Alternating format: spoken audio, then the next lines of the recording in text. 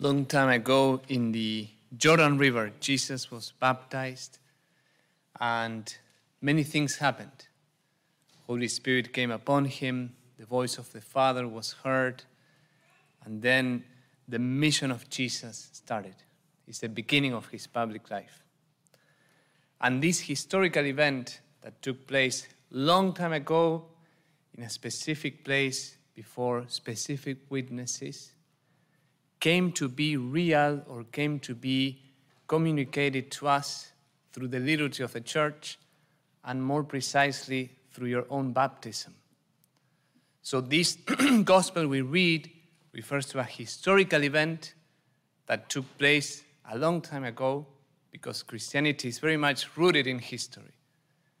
And then it comes to us, is communicated and transmitted through our own baptism. So today we can look at the baptism of Jesus, what happened there, what were the symbols and elements of his baptism, and then reflect on your own baptism and reflect on the realities that also both took place on that day and also are unfolding and still take place. Baptism is, or the realities of baptism is at the same time something that we already are. We are baptized. It's a status that is already present. But also it has a dynamism of becoming. You are also growing and deepening into those realities. Think of baptism as the sowing of seeds. God, through the words of most likely a priest and the holy water, has sown in your soul, in your heart, seeds of life. And we can distinguish many seeds, but I will try to kind of summarize in three: the seed of purification or cleansing, the seed of sanctification or Christification, and then the seed of a mission, of being commissioned like Jesus was commissioned. And before anything we say, I think it's a good day both to give thanks for our own baptism and second to pray for the renewal of the graces of baptism. These seeds are sown, but if we don't water them, they don't grow. Sometimes we don't reflect enough in the power and the capacity of the seeds that were sown to grow. And I would say many Catholics don't even allow those seeds to grow more than maybe this tall, when it can become a big tree. And one concrete thing we can do is to know and learn the day you were baptized. I hope you all have that date and that place. If you are baptized as an adult, maybe that's easy. If you are baptized as an infant, maybe you need to do some detective work. I was baptized October 21st in Corpus Christi Parish in Seville, Spain. I learned this 3 years ago. I was not as good, but I did my homework ahead of time. And I put that date in an electronic calendar, and I put repeat till the end, till I die, repeat. So every October 21st, I give thanks to God for that miracle that happened in that place that I don't even remember. Who was a priest? I do remember my godparents and my parents, but not the moment itself. But I do acknowledge that in that baptism, seeds were sown that then started to grow in many different ways and through different events in life. So let's look at these three things that happened in the baptism of Jesus and that happened in your own baptism, and they also describe realities that you are invited to grow more and more. The first thing that happens in any baptism is what we call cleansing or purification. And this is reflected in the action of Jesus of going down into the water. When Jesus was baptized before John the Baptist, he did this action. He went down into the waters of the river Jordan. Why is that a symbol of purification? In the Bible, the water has many symbolisms, but one of them is a symbolism of chaos. When Jesus walks on water in the Gospels, it's a symbol that he has power over the waters. He has control over the chaos of the ocean and of the lake. So when Jesus goes down into the water, it's a symbol of going down into the chaos of broken humanity. The going down of Jesus into the water is a symbol of his going down into the sinfulness and brokenness of the history of humanity. And that's why Christian art, more precisely Eastern icons, Fernanda is an iconographer, she can maybe give you more details, they depict the baptism of Jesus as a tomb. You can see in this icon that the water surrounding the body of Jesus is like a tomb. Because the fathers of the church always said that the going down into the waters of the Jordan was an anticipation of his going down into his death and into his tomb. In a sense, he doesn't need to be purified, but he goes into the waters to purify the waters. And that's the first reality, the first seed that was sown in our own baptism. The capacity to renounce sin. In the baptism that you experience, Jesus went down into the waters of your sinfulness. He went down into your chaos, into your darkness. He went down into your brokenness. So to purify it, so to forgive it, so to heal it, so to overcome it.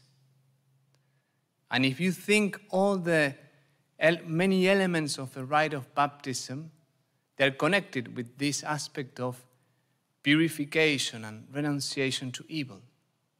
One, we do the profession of faith, and we're going to do it today, and we renounce Satan and all his works and all his empty promises.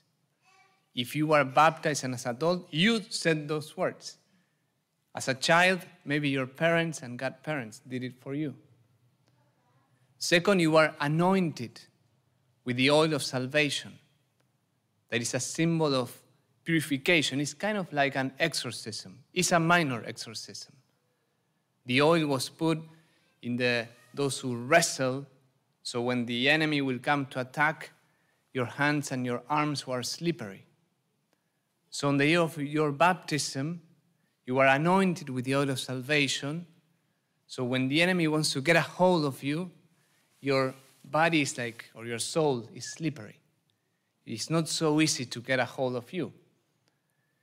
And then you are immersed in water 3 times. Why 3 times? Because of the Holy Trinity, but also because Jesus was in the tomb for 3 days. So the going down 3 times symbolizes that the day on your baptism, you are buried with Christ. Your sinfulness and your brokenness is buried. So to rise to a new life. That's what Paul says in Romans, in the Romans 6, I believe. Romans 6. You are buried with Jesus and rise to a new life. So that's the first thing that happened in your baptism. You are forgiven of your sins. You are forgiven of original sin. And God gave you a capacity to resist evil, to overcome temptation, to heal your brokenness. So that's a seed that is already sown, but that you also need to keep developing. To be a baptized Catholic means to be in an ongoing battle and renunciation of the sin, of the flesh, of the world, and of the influence of the enemy. And this will continue till the day we die. But it started in your own baptism. And it's strengthened through prayer and most precisely through the sacraments, and especially confession and the Holy Eucharist. All the sacraments that we received, they strengthened and complete the graces you received on the day of your own baptism. That's the first seed. The second seed is a seed of Christification or sanctification. Baptism is not only cleansing, purification, washing. Something new is imparted into your soul when you are baptized. When the priest put water and said the words upon you, or the deacon, or if you are in emergency baptism, whoever it was, through those words and through those gestures, through this material element of water, something new, something changed in your soul. It's what philosophy calls ontological change, metaphysical change. You become a new creation. There is a new reality. If we could do an X-ray of the soul of a baptized person and an unbaptized person, well, there is a difference. There's a new reality that was sown, a new seed of supernatural life in your soul. And especially the coming of the Holy Spirit that makes you like another Jesus, and for that reason you can call upon God as your Father. You are anointed by the Holy Spirit. The essence of your soul is now sanctified, indwelled by the presence of the Holy Spirit. You become more like Christ, and then you can pray as a beloved son, as a beloved daughter. And this is what is revealed on the baptism of Jesus. On the day of the baptism of Jesus, we see in a visible way what Jesus is from all eternity. Think of these elements of the baptism of Jesus. He goes down into the water, the heavens are open, the Holy Spirit descends in the form of a dove, and then the Father speaks, and he says these words, "This is my beloved Son, with whom I am well pleased." And pay attention to the word beloved and well. The Father manifests, in a sense, the heart of the Trinity. He says to Jesus, "You are my beloved Son. In you I am well pleased." By the way, this is a phrase that you should memorize and repeat over and over again. Because what Jesus says about, the Father says about Jesus, since baptism, he says it about you.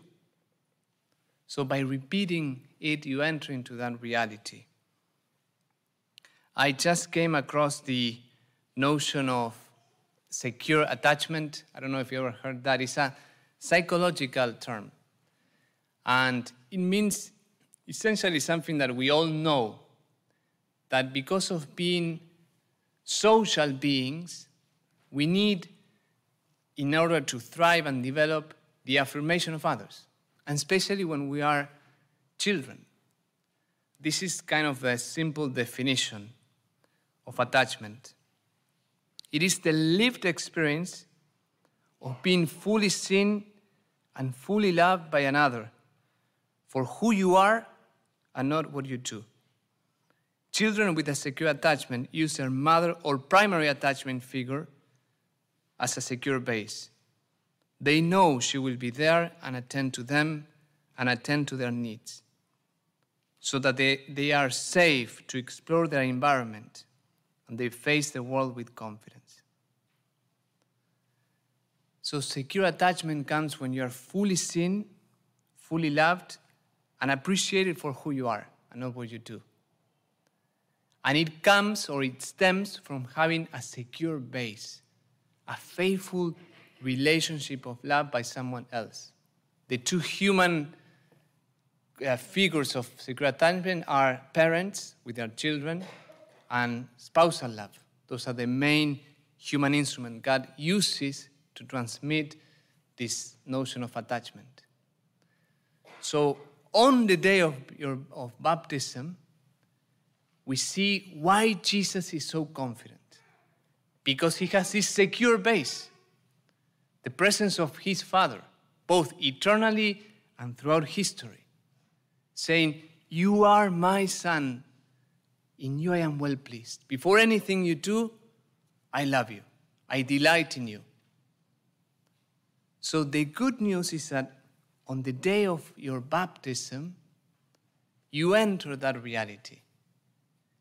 It's as if Jesus comes and says, "You, come and be baptized here with me."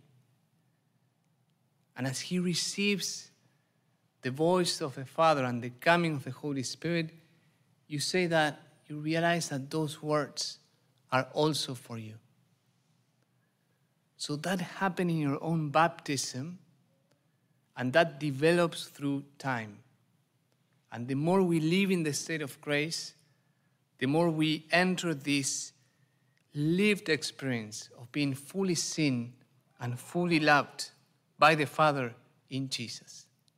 I mean, this is so mysterious and so deep and so beautiful that we need to meditate and ask the Holy Spirit to reveal our deepest identity as beloved sons and beloved daughters. It's a real change in your soul. So that's the second thing. You have been anointed. You have been Christified. You have been sanctified. Supernatural life dwells in you. And whatever the Father says about Jesus, he wants to say about you. And the last element, the last seed, is the seed of being commissioned with Christ or being anointed for a purpose. On the day of the baptism of Jesus, his mission begins. St. Peter says in the second reading, God anointed Jesus of Nazareth with the Holy Spirit and power. He went about doing good and healing all those oppressed by the devil, for God was with him. So God empowers Jesus in the day of his baptism, and then he begins to preach, he begins to heal, he begins to perform miracles. He begins his mission. He spends his life, every day of his life, doing good and healing others. That's what happened in the baptism of Jesus in the River Jordan. His mission begins and he begins to bear fruit. For 3 years, he will live with intensity in his public life. And basically, he changes the world. And that's also the invitation for any baptized Catholic. To be baptized means to be commissioned. Co-mission. You share in the mission of Christ. A baptized Catholic should be another Christ, alter Christus, in your workplace, in your family, in your school, wherever you live, wherever you walk every day. Because the Holy Spirit lives in you, you should also live with a sense of mission. And that's, again, a seed that was sown and is already there, and a seed that can grow more and more. And for this reason, in the day of your baptism, you received a candle. It's a reminder, Jesus is the light of the world, but his light is now shining in you and through you. You share in his mission. So this week, I invite you to, one, give thanks for the day of your baptism. Maybe you can extend that thanksgiving for your godparents and parents that were instrumental in taking you to the font of baptism. If you don't learn the date, well, learn the date If you can find pictures, try to find pictures. And give thanks for that day. Then, every morning when you wake up, try to get some holy water. As you exit, there is a container to the right. We don't have individual containers, but you can find somewhere, somehow to take the holy water or come back this week. Or if you have holy water in your home, just use that one. So every morning, just bless yourself with holy water. The main meaning of holy water is a reminder of our own baptism. The blessing with holy water symbolizes all these things. I am cleansed, I am sanctified, and I am sent into mission. So when you use holy water to bless yourself, you are saying, what I received on that day, I want to live it fully. The seeds and the graces I have received, I want them to be unleashed, grow more and more. So try to bless yourself with holy water in this week, especially when you wake up. Just say, Jesus, today I want to live as a baptized Catholic. Today I choose for myself to follow you, to be with you. And let me finish sharing with you this beautiful passage written by Pope St. Leo the Great. This is in the 5th century, long time ago. And it's in the beginning of a section of baptism in the Catechism. He says, this is Pope Leo, Christian, remember your dignity and know that you share in God's own nature.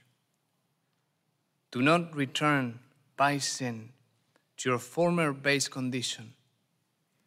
Bear in mind who is your head and whose body you are a member.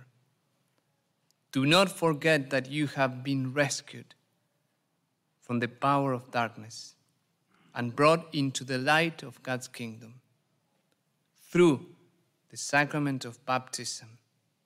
You have become temple of the Holy Spirit.